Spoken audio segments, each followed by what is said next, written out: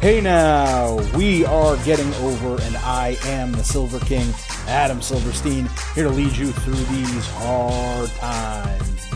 With episode 260, really 260 episodes of your favorite professional wrestling podcast. That's right, Getting Over is back once again. It is Thursday, so you know exactly what that means. We are here to break down everything that happened over the last week in the world of AEW and NXT. We have a loaded show today, and the Silver King is still on location for work, so we have to make this as expeditious a show as possible. So with that in mind, let me just take a moment and remind you that the Getting Over Wrestling podcast, so please do not forget to head on over to Apple Podcasts and Spotify, leave a 5-star rating, and also on Apple, leave a review as well. Any 5-star reviews that are written out on Apple Podcasts will get read right here on the podcast. And please do not forget to head on over to Twitter and give us a follow at Getting Overcast. It's especially important to follow us on Twitter during pay-per-view or for WWE Premium Live Event weeks. Because we do a lot of extra stuff for you. Not only, of course, are we going to tweet about the WWE Royal Rumble on Saturday live as it's going on, but at 6:30 p.m. Eastern, 30 minutes before the WWE kickoff show, we will have a special live Royal Rumble pre-show on Twitter Spaces. Again, 6:30 p.m. Eastern. All of you get to get our last-minute predictions, thoughts. We'll discuss any news that goes down before the show. All in a 30-minute episode, myself, Vintage Chris Vanini, and at the end of that show, we open up the mics and we give you guys the opportunity to ask questions, share comments, or just give your own predictions for the Royal Rumble. So again, follow us on Twitter at Getting Overcast, and as I'm mentioning that show, let me just remind you what's going on here. On Tuesday, we posted our Royal Rumble 2022 Ultimate Preview. We break down every match in depth, give you predictions, not only for the Royal Rumble, but what we think is going to happen on the road to WrestleMania. We also talk about, of course, everything else that happened across SmackDown and Raw over the last week. And I almost said Sunday night, Saturday night, as soon as the Royal Rumble goes off the air, we will have an instant analysis podcast for you, and we will let you know on Twitter as soon as that is available, as soon after the Royal Rumble as possible. So a huge week of the Getting Over Wrestling podcast, stuff we've already created and stuff we will still be creating before the week is out. But this week, of course, this show, I should say, is not about WWE, at least not WWE proper, not the main roster. It is about NXT and AEW. So let us get into today's show. As always, all of our episodes have timestamps, so if you only watch AEW or NXT and not both, hit the episode description and you can find out exactly where to skip to. But as always, I hope you guys are listening to the entire show. Even if you only watch one product, it's really good to know what's happening in the other. AEW did have its special Beach Break show this week, and because of that, I'm going to lead off with AEW, but I will kind of give you a little bit of a preview as it really applies to both shows, AEW and NXT. I thought there was good wrestling on both programs. I didn't so much love the storylines and the overall products, the presentation that we got.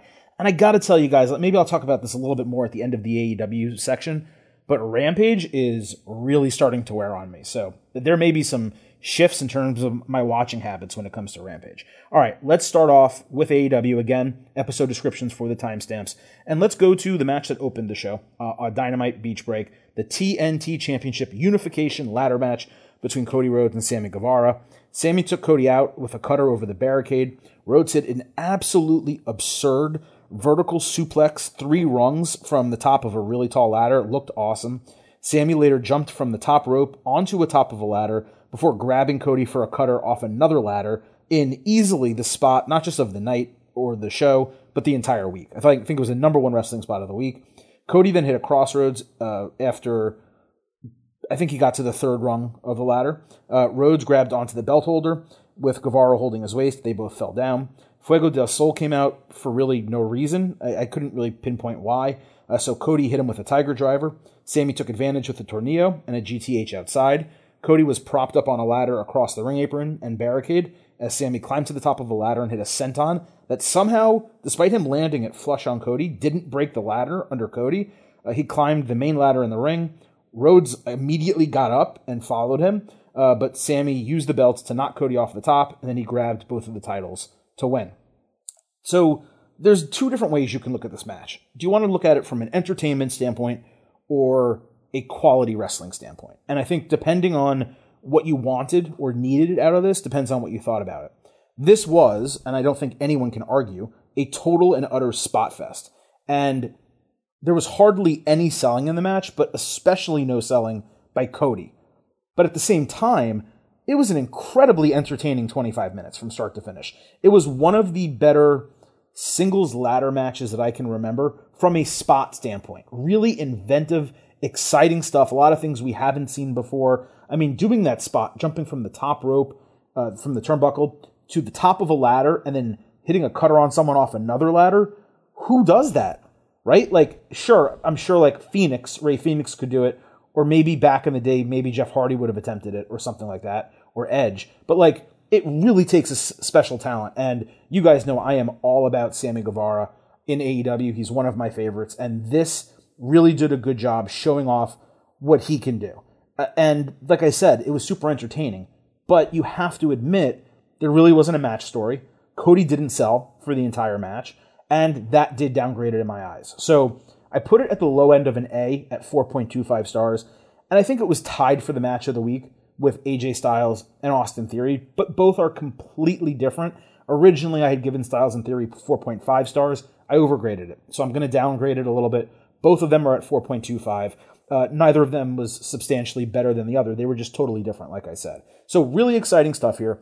Another strong moment for Sammy to be in the spotlight. And he absolutely had to come out as the winner. If Cody won, I legitimately may not have watched AEW next week. Or I may have fast-forwarded every future Cody segment if he won here. So it made sense for Sammy to win. Again, super entertaining. A bit too much of a no-selling spot fest from Cody's standpoint in particular for me to go higher than I did.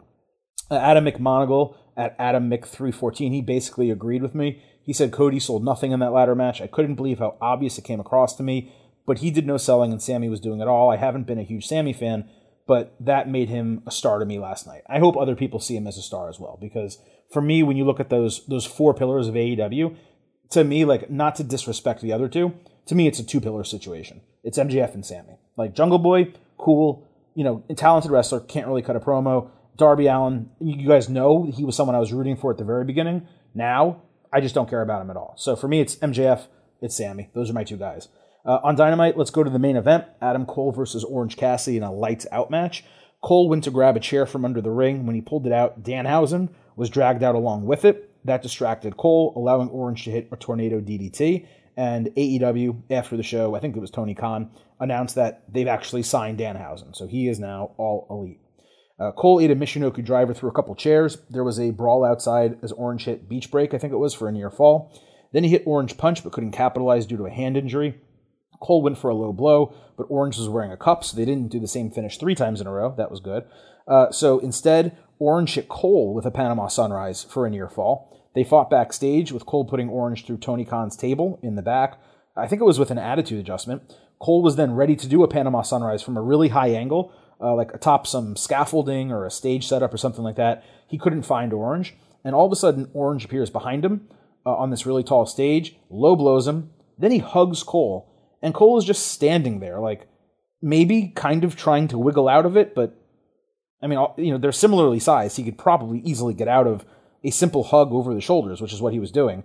So Orange, after like 30 seconds of them doing that, they fell together off the stage into some really thin plywood below, and Orange draped his hand over Cole to get the win. So Cole's first loss in AEW is an unofficial loss in an unsanctioned match, and it happened by complete happenstance. Like, just the fact that Orange happened to get his arm over him. So this wasn't a bad match, but it's just not for me. This was like a high-budget independent wrestling match. It's kind of the best way I can put it. The effort was commendable, no doubt. I'm going to say 3.5 stars and a B for it. I'm just not sure what it accomplished. Also, apparently AEW signed Danhausen, which, I don't really know how to react to that. I know he's a darling for a lot of people. I'm just not sure how it actively helps AEW's roster. Like, this guy, because he's such a name and requires entertainment to sell his character, he needs to be on TV consistently. So now you're taking time up from this massive roster that they've already signed for pure comedy. Now, if they use him mostly on Rampage or for the dark shows, or he's just like this character that floats in and out of stuff, I guess maybe there's some value to him, and I'm not a hater of his. I certainly am not a massive fan by any means, but I get it. I get what he's doing. It's fun. There's a lot of people. He's built up a fan base. But to be on a major cable, wrestling television show, of which there are two companies doing it right now, it seems like it's a little bit of a stretch too far for me. So look, maybe they'll prove me wrong. And again, Danhausen, talented. Just not sure that he totally fits what I would expect from AEW and the product they've been trying to put on. We're going to stay with Dynamite for these next few. CM Punk hit the ring dressed to fight. He showed off MJF's Burberry scarf, took some shots, and said it was time for MJF to fight. MJF teased the Cleveland crowd about fighting Punk on the show, and instead said Punk will fight MJF next week in Chicago. MJF ranted on Punk leaving his fans in the lurch, no-showing an event in Cleveland, and likely no-showing the next event in AEW after MJF beats him and ends his career. Punk called MJF a fan, and they went back and forth more. None of it was massive in terms of landing. Punk was all high and mighty and said MJF never backs up his words, which actually is false because MJF always wins. He barely has any losses in AEW. Then Pinnacle was randomly back together. I mean, I know they never broke up, technically, but we haven't seen them together in a really long time. Well, they got back together for the first time in months with FTR, Shawn Spears, and Wardlow all ambushing Punk. Spears hit a chair shot, Cash Wheeler choked him out with MJF's scarf, and then Wardlow hesitated at first, but powerbombed Punk into a chair. MJF then sat cross-legged on his chest and said he'd end Punk's career in Chicago. So my biggest issue with this entire thing was that there's a whole locker room of people back there who idolize Punk and have teamed with him. Darby Allin, Sting, whoever. I know technically they weren't on the show. But none of those people are saving CM Punk from a 5-on-1 beatdown like members of the Dark Order, Hangman Page, Jurassic Express. Like, no one's going to save this guy. I thought that was extremely weird for a legend to just be left out there. It didn't make any booking sense. And even the crowd, I got to say, maybe I misread the crowd. They didn't seem that into it. The promos fell a little bit flat to me. It's like this thing hit its apex 3 weeks ago, and it's just been on a downward trend ever since because how much are you going to keep building to it? And I mentioned this to you guys like a month and a half ago. They started it way too soon. Now, if they are paying it off in Chicago and this is going to be the match and they're not going to fight at the pay-per-view, then okay, maybe the timing was appropriate. I'm with it. But I still feel like this is going to be a Revolution match, and I don't think it's really going to happen in Chicago. So if that's the case, it really just goes back to what I was saying. AEW, because its pay-per-views are so far apart, give people intermediate feuds for 4 to 6 weeks and then start building for the pay-per-view. You don't need to do it immediately after the previous one ended. Again, this was not bad. I want to be very clear. Next week, I think, will be awesome if they do fight. I'm just done with the talking between the two at this point. It's too much, and it's repetitive, and that's really the worst part of it. We had Wardlow beat up 2 jobbers. I didn't even catch their names. Wardlow hit a ton of power bombs and did a stacked pinfall. Spears didn't accompany him to the ring. He came out afterwards with a chair, never swung it, never even got in the ring. I thought that was strange. And as I said last week, they just got to move forward with Wardlow. They got to move him past jobbers, at least to the low card at a minimum. Hangman Adam Page and Lance Archer cut dueling taped promos. Page was told by a producer that Archer said a Texas death match, and he just accepted it as if the challenger gets to make the decision. Then he said he officially accepted the challenge after that. I know this is just like an in-between feud before Revolution, at least that's what it seems to be, but it has been booked terribly to this point. And again, there's still zero reason for Archer to be the number 1 contender. He just came back. He hadn't won anything. He's never had a successful feud, and now he's fighting for the title. I don't like it. Hopefully this is not long and drawn out, and Page just gets a really good win over a really strong opponent, in terms of size, strength, presence, things like that. On Rampage, we had Jon Moxley versus Ethan Page. Mox was put on a table outside that was so gimmicked it collapsed under his weight without anything happening. Page hit an avalanche power slam. Mox then won with a bulldog choke. Page recovered like 1 second after the finish. Mox then hit a paradigm shift, and that is how it all ended after the bell. This was pretty much fine, is the best way to put it. Bryan Danielson was waiting for Mox afterward, and Mox looked at him and then walked away. So I have to presume we're going to get Danielson and Moxley at Revolution, which obviously is going to be a banger. But what I would like is some type of storyline here, consummate to the significance of the match. I assume if there is a storyline, it's going to be heavily WWE referenced, or both of them, having really good careers and giving it all up to be something more to the world of wrestling. I don't know what they're going to do, but certainly Mox and Danielson is going to be exceptionally good and an exciting booking that I am looking forward to, and is one of those money matches that would get you to buy Revolution if maybe otherwise you wouldn't. On Dynamite, Chris Jericho, Santana, and Ortiz fought 2.0 and Daniel Garcia in a 6-man. The storyline was Santana and Ortiz didn't really want to tag Jericho into the match, so Jericho eventually jumped off the ring apron in protest, but he did hit an illegal Judas effect behind the referee's back, and then Santana added a pile driver for the win. Jericho made his exit separately from, his Inner Circle teammates. The match was nothing special. They're clearly, though, developing a storyline here, so it's just a wait-and-see scenario to, determine where it goes. And is the Inner Circle going to break up? What's going to happen to Santana Ortiz? Are they going to turn heel, attack Jericho? Is he going to turn on them? Sammy's off now, TNT champion, doing his own thing. Doesn't seem to have much Inner Circle backing. Jake Hager, where the hell is he? I don't even know the last time I saw him. So Inner Circle seems to have dissipated, but maybe not. Maybe that's part of the storyline. On Rampage, Nick Jackson fought Trent Beretta. Jackson did a really cool pendulum Canadian destroyer. He also had a 450 splash for a near fall. Trent then caught him with strong zero for the win. This was a very indie wrestling match, way more so even than Adam Cole and Orange Cassidy. This was just not to my enjoyment level. There's something strange, by the way, also about Trent since he returned. It almost looks like he's emaciated or something. He's just so thin. And he's fit, don't get me wrong, and the guy still has muscle mass and stuff. But there's just something about the overall look that is off to me, and I can't really put my finger on it. There's also really no storyline development or anything else that came out of this. So, fun enough, but again, nothing that needed to be for me on television. On Dynamite, House of Black got a video package with Malachi Black introducing Brody King, who said Pac disrespected their house, and both he and Death Triangle would pay for it. It was a very cool presentation.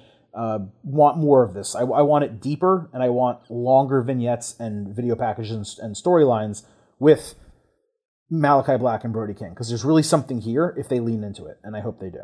Also on Dynamite, Britt Baker was in the ring with plaques and printed copies of Pro Wrestling Illustrated.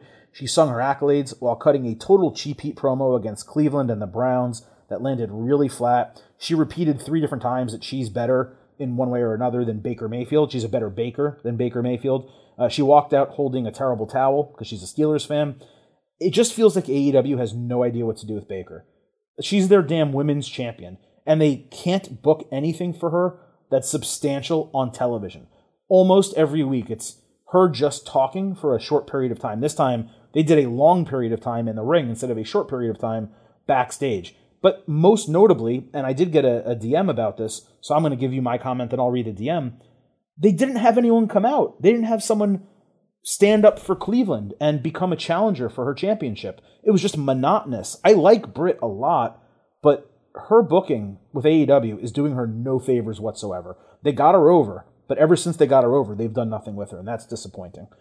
Regarding that comment, Mick Foley's missing teeth, MFMT 1982, he wrote in, "What is AEW doing? They missed 2 simple chances to get massive pops last night. We all know Wardlow is going to turn on MJF eventually. They've been teasing it for over a year, and even more the last few weeks. Why not do it in his hometown? If he helped Punk, the roof would have blown off. Also, what the heck was the point of Britt getting so much sheep heat about Cleveland if that wasn't to set up having Thunder Rosa or whoever they want to be the next challenger come out? She was running down Cleveland and the crowd was chanting for the Browns. Anyone that came out would have been the biggest babyface in the company. It was still a good show, AEW, but it could have been great." I think that's just a very succinct way of putting it. I don't know that you needed Wardlow to do that. Teasing it, knowing that it was his hometown, and him not doing it may have even been a little bit better. But the Britt thing is just completely unacceptable. It's really inexcusable the way that they don't book her, is really the best way to put it. On Rampage, we had a TBS championship match, Jade Cargill against Anna Jay. Cargill escaped the Queenslayer submission, caught a roundhouse kick, hit a one-arm powerbomb, and won with Jaded. This was the main event, but half the match happened during commercials. There was nothing special, as usual, with Jade's matches. On Dynamite, Nyla Rose was angry. She grabbed the mic and said she should be the TBS champion. If it wasn't for Ruby Soho, then she demanded a match. I'm not being short. That's literally as long as the segment was. She got a 20-second live promo in front of the crowd. It was just terrible. On Dynamite, we had Red Velvet against Layla Hirsch. Velvet broke an armbar with the ropes. They had a few counters, and then Layla won with a roll-up. Hirsch attacked after the bell with an armbar, and Chris Statlander made the save without touching her. Horrible match, typical post-match booking. On Rampage, Mercedes Martinez and Thunder Rosa cut those dual tape promos where they somehow know what each other is saying despite not talking to each other. Martinez basically said she had no specific motivation for attacking Rosa other than that she wanted to. And I just thought that was stupid. And then lastly, on Rampage, Hook fought Serpentico. Hook attacked before the bell, hit a high collar suplex, and won with Red Rum in 1 minute. So it was a total squash. QT Marshall came out to rant, so Hook suplexed him, stepped over him, and left. I continue to love the presentation of Hook. I think we were enough at this bottom basement thing. The QT Marshall match should be a real match. Like, that should be 10 minutes, 12 minutes. I want to see what this guy can do. QT is obviously accomplished enough where he can give him that opportunity, but they got to move on from these really quick, short things that they're doing, the squashes, if you want to call them that, and give him some real competition. I like the idea of QT Marshall being real competition, but it does also show the fact that Hook is going to beat QT, I guess, next week or pretty soon, that QT had no business being in a significant, sometimes main event feud with Cody Rhodes. It was never purposeful, never should have been on TV. This goes to show that. The fact that he went from that to this is all you really need to know. And lastly here, I do have a DM slide from Sean Graham. You guys were hot and heavy hitting AEW last night, which I thought was surprising. Usually we don't get this much criticism of AEW. SGraham628 on Twitter. Silver King, I've only really watched WWE and NXT since coming back to wrestling in 2012. I've tried to give AEW a shot, especially last night with Beach Break. I'm just struggling to enjoy it. The ladder match had some cool spots, but there was an extreme lack of selling, and that the moves hurt. And I know WWE does the slow climb up the ladder. That's dumb. But to pop up after a move and immediately run up the ladder is also dumb. In other matches, constant outside distractions or run-ins took me out of it. I've been a fan of Britt Baker back to her indie days in Pittsburgh, and being from Pittsburgh, I hate Cleveland as much as anyone, but her promo dragged on and was borderline annoying. I also don't get Orange Cassidy and the spot of Danhausen coming from under the ring and people just losing their mind. Help me, Silver King. I'm trying to like other stuff since WWE hasn't been great lately, or am I just getting old and outgrowing my love of wrestling? I don't think you're outgrowing wrestling or you're getting old. Those criticisms that you made, I don't totally agree with the Danhausen one, but the other two are legit. I mean, there's things that you just heard me say on this show, so I think you're actively evaluating the product that you're seeing well. There's many episodes of Dynamite that are far, far, far better than the one we got on Wednesday night, and then the episodes of Dynamite that we've gotten recently. And you just never know when they're going to come. That's the weird thing. All of a sudden, you get one that's almost perfectly written and perfectly scripted and booked. And other times, you get things that have a lot of holes in them. And, I think AEW is probably more consistent than any other show right now. But even though it's more consistent, it's not consistently the number one show in terms of my enjoyment level every week. And that's where I think they need to get. They have the roster. When they book and they really give deep, effort into something, the Hangman Adam Page storyline, for example, they can absolutely knock it out of the park. And they do a lot of things that WWE does not do. But they also make many of the same mistakes that WWE does. And they make a ton of mistakes that WWE, over, its multi-decade existence, has learned from and doesn't make anymore. AEW is still making those as a young company. So, that's why, since the beginning of this podcast, when we started talking AEW, people would argue with me all the time, Silver King, you're too hard on AEW, you criticize them too much. No, I'm just being honest.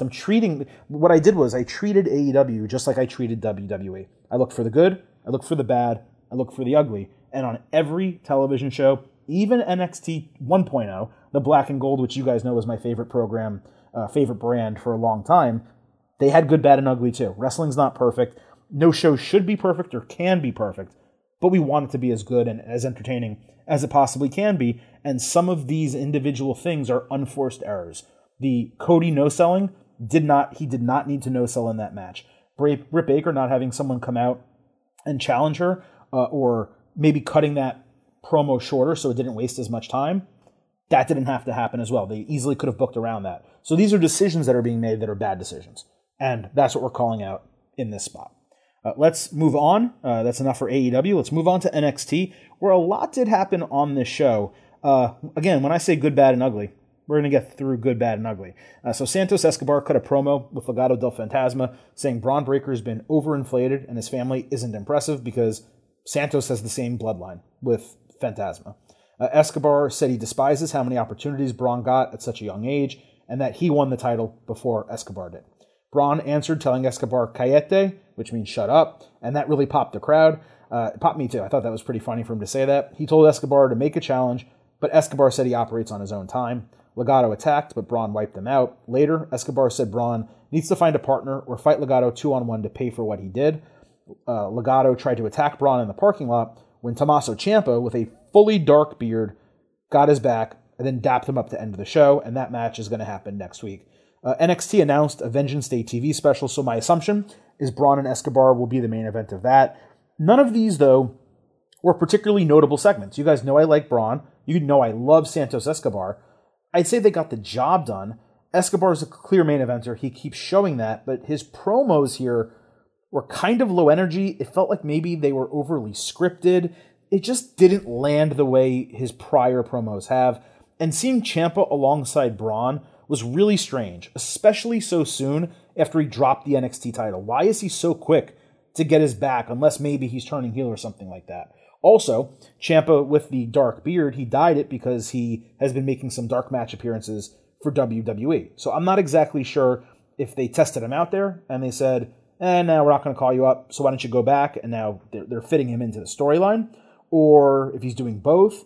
I don't know exactly what's happening. I will say the grizzled beard, the more with a lot of gray in it, it looks better. But the dark beard didn't necessarily look bad. So, Ciampa, glad to see him back on NXT TV. We got someone else that returned to the show as well, who was also doing some matches for WWE main roster dark matches. I don't know what's happening with them.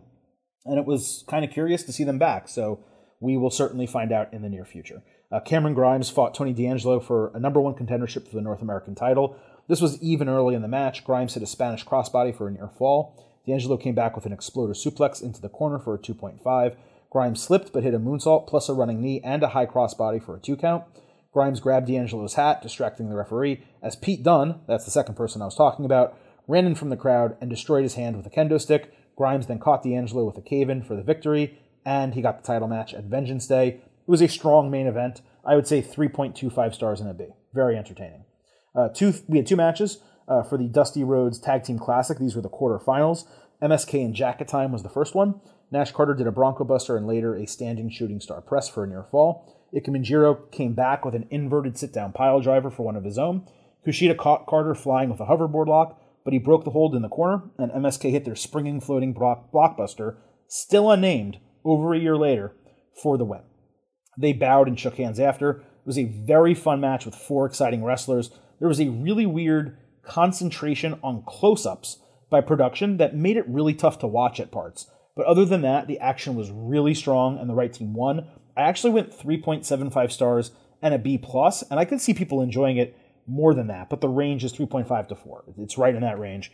I split the difference, 3.75. One team that already advanced, Idris Enofe and Malik Blade, they were really excited about moving on to the semifinals. Enofe said if they win, Blade should ask out Mandy Rose, and he'll ask out Toxic Attraction 2-on-1. It was kind of like fun and tongue-in-cheek, but it was also a really strange segment. I guess it just felt completely forced and like overly horny, for no reason whatsoever, when they should really just be focused on the tournament, given they just advanced and they are the upset special now, So that's what they should be focused on. The other quarterfinal match was Grizzled Young Veterans versus Andre Chase and Bodie Hayward. I think it's Bodie Hayward. It's an injustice, by the way, when GYV has a match and doesn't get to cut a promo on their way to the ring. I have no idea why they stopped doing that. The student section chanted CHASE as he stomped James Drake. Chase went shoulder first into the announce table. Hayward got the hot tag, but GYV outsmarted them, hit a double simultaneous code breaker, and got the win.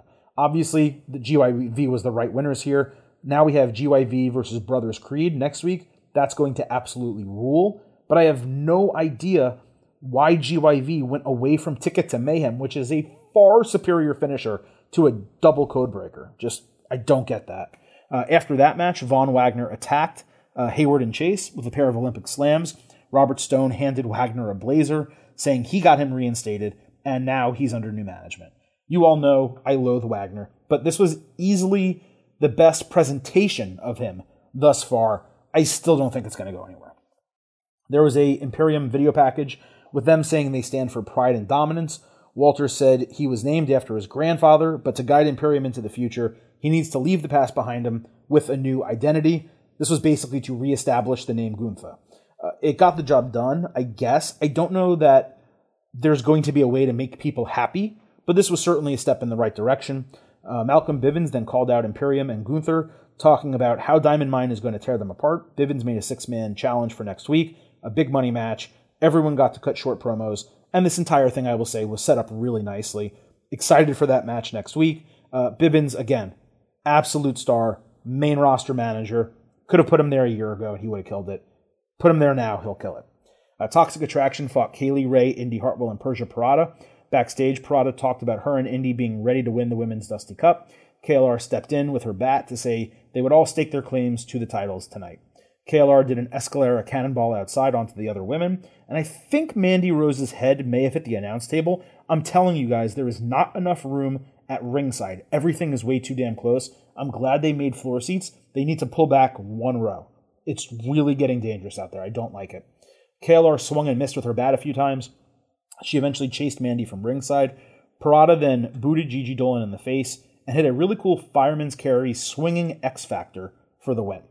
I'd say this match exceeded expectations, but expectations were admittedly pretty low going in. It's strange that NXT is putting so much focus on Pirotta when Hartwell has a much higher ceiling, but they've completely switched the focus of that team, and I don't understand why. But this was a fine match that served its purpose, nothing special. We had Solo Sikoa against Boa in a no disqualification falls count anywhere match. Sikoa had Samoan tribal ink on his face in a tribute to Umaga. I thought that was really awesome. Boa attacked Solo with a kendo stick. He had a butterfly suplex into a trash can. They fought backstage with ladders by the garage door. Boa threw Sikoa through a door, but it locked, so he tore open the garage door. Sikoa then caught him with a fire extinguisher and weapons back in the ring, plus a Samoan drop into an announce table. Then he set up a table in line with the desk and splashed Boa off the top rope through the table with the Uso splash for the 1-2-3 at ringside. Was this the greatest street fight ever? No, of course not.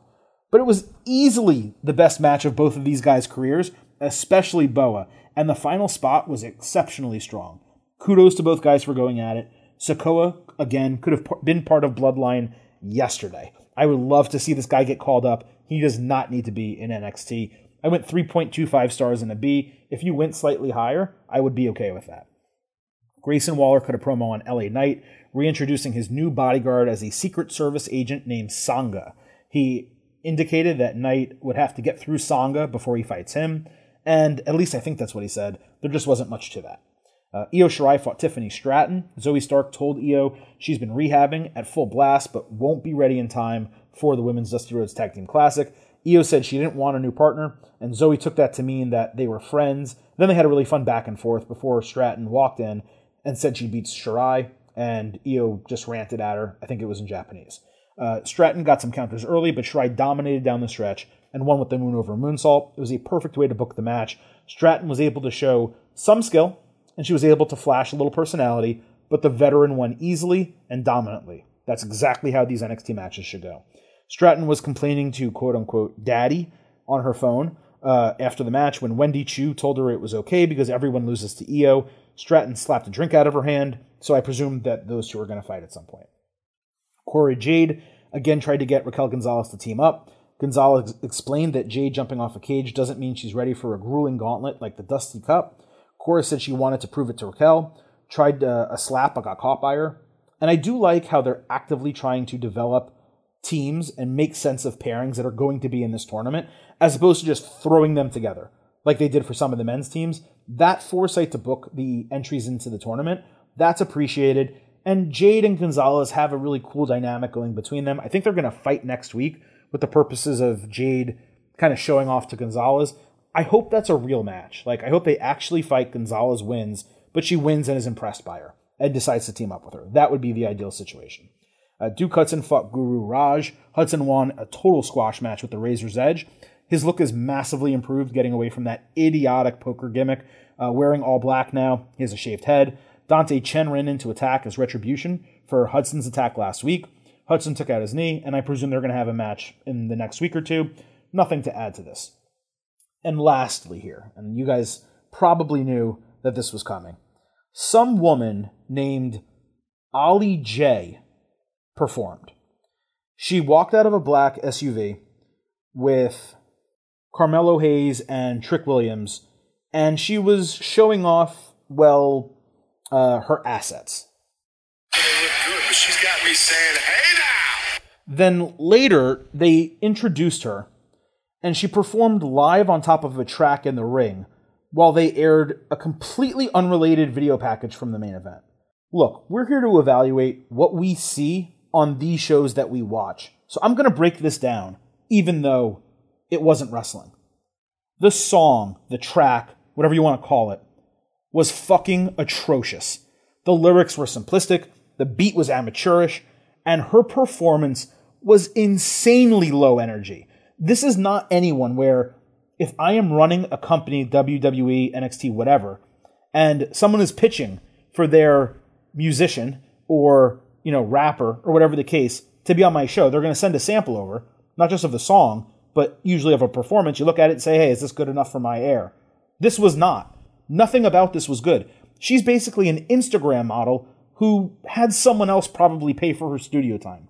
This was terrible. And it was a massive step down from Poppy. And by the way, I actually like rap, like it's my preferred music. And whatever Poppy does, the heavy metal or however you want to categorize that, it's not for me. But I would go to a Poppy concert and sit row 1 before I sat in a room and listened to another Ollie J song out of Spotify or something like that. Holy shit, was this thing bad. 0.0. 0.0,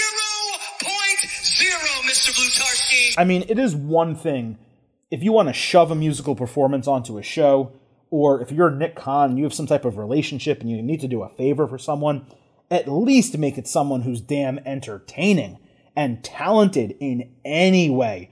None of what she did had required talent. 0% of it. It was just as bad as anything I've ever seen in terms of a wrestling performance like that. Like someone coming in to do a song or to do something like that, something special that's outside of the actual performance of wrestling. It's as bad of any special appearance I've ever seen. Never have her back. Never do that again. If you got to shove someone on my television, at least make them have some form of talent. She had absolutely 0.0 talent. So that was it this week in NXT, and of course AEW as well. Like I said, we have an absolutely loaded week here at the Getting Over Wrestling podcast. We will, of course, be back 1 week from now with our next AEW and NXT episode. But between now and then, we will have, of course, Saturday, 6:30 p.m. Eastern, live on Twitter Spaces, a very special WWE Royal Rumble pre-show. It starts at 6:30. It ends before the official WWE kickoff shows, so be sure to follow us on Twitter at Getting Overcast and join that Twitter Spaces. Saturday, as soon as the Royal Rumble goes off the air, we will, of course, have the WWE Royal Rumble Instant Analysis. We'll break down everything that happens, not only in the Royal Rumble, but as the road to WrestleMania begins. And on that note, if for some reason you still have not heard our Royal Rumble Ultimate Preview, go back in our show archives. It's from this week, Tuesday. Be sure to listen to our Royal Rumble Ultimate Preview. Don't forget to follow us on Twitter at Getting Overcast. Do not forget that the Getting Over Wrestling podcast. It's all about the fight. So leave those 5-star ratings for us on Apple Podcasts and Spotify. Leave a 5-star review for us on Apple Podcasts as well. Let people know how much you love the show.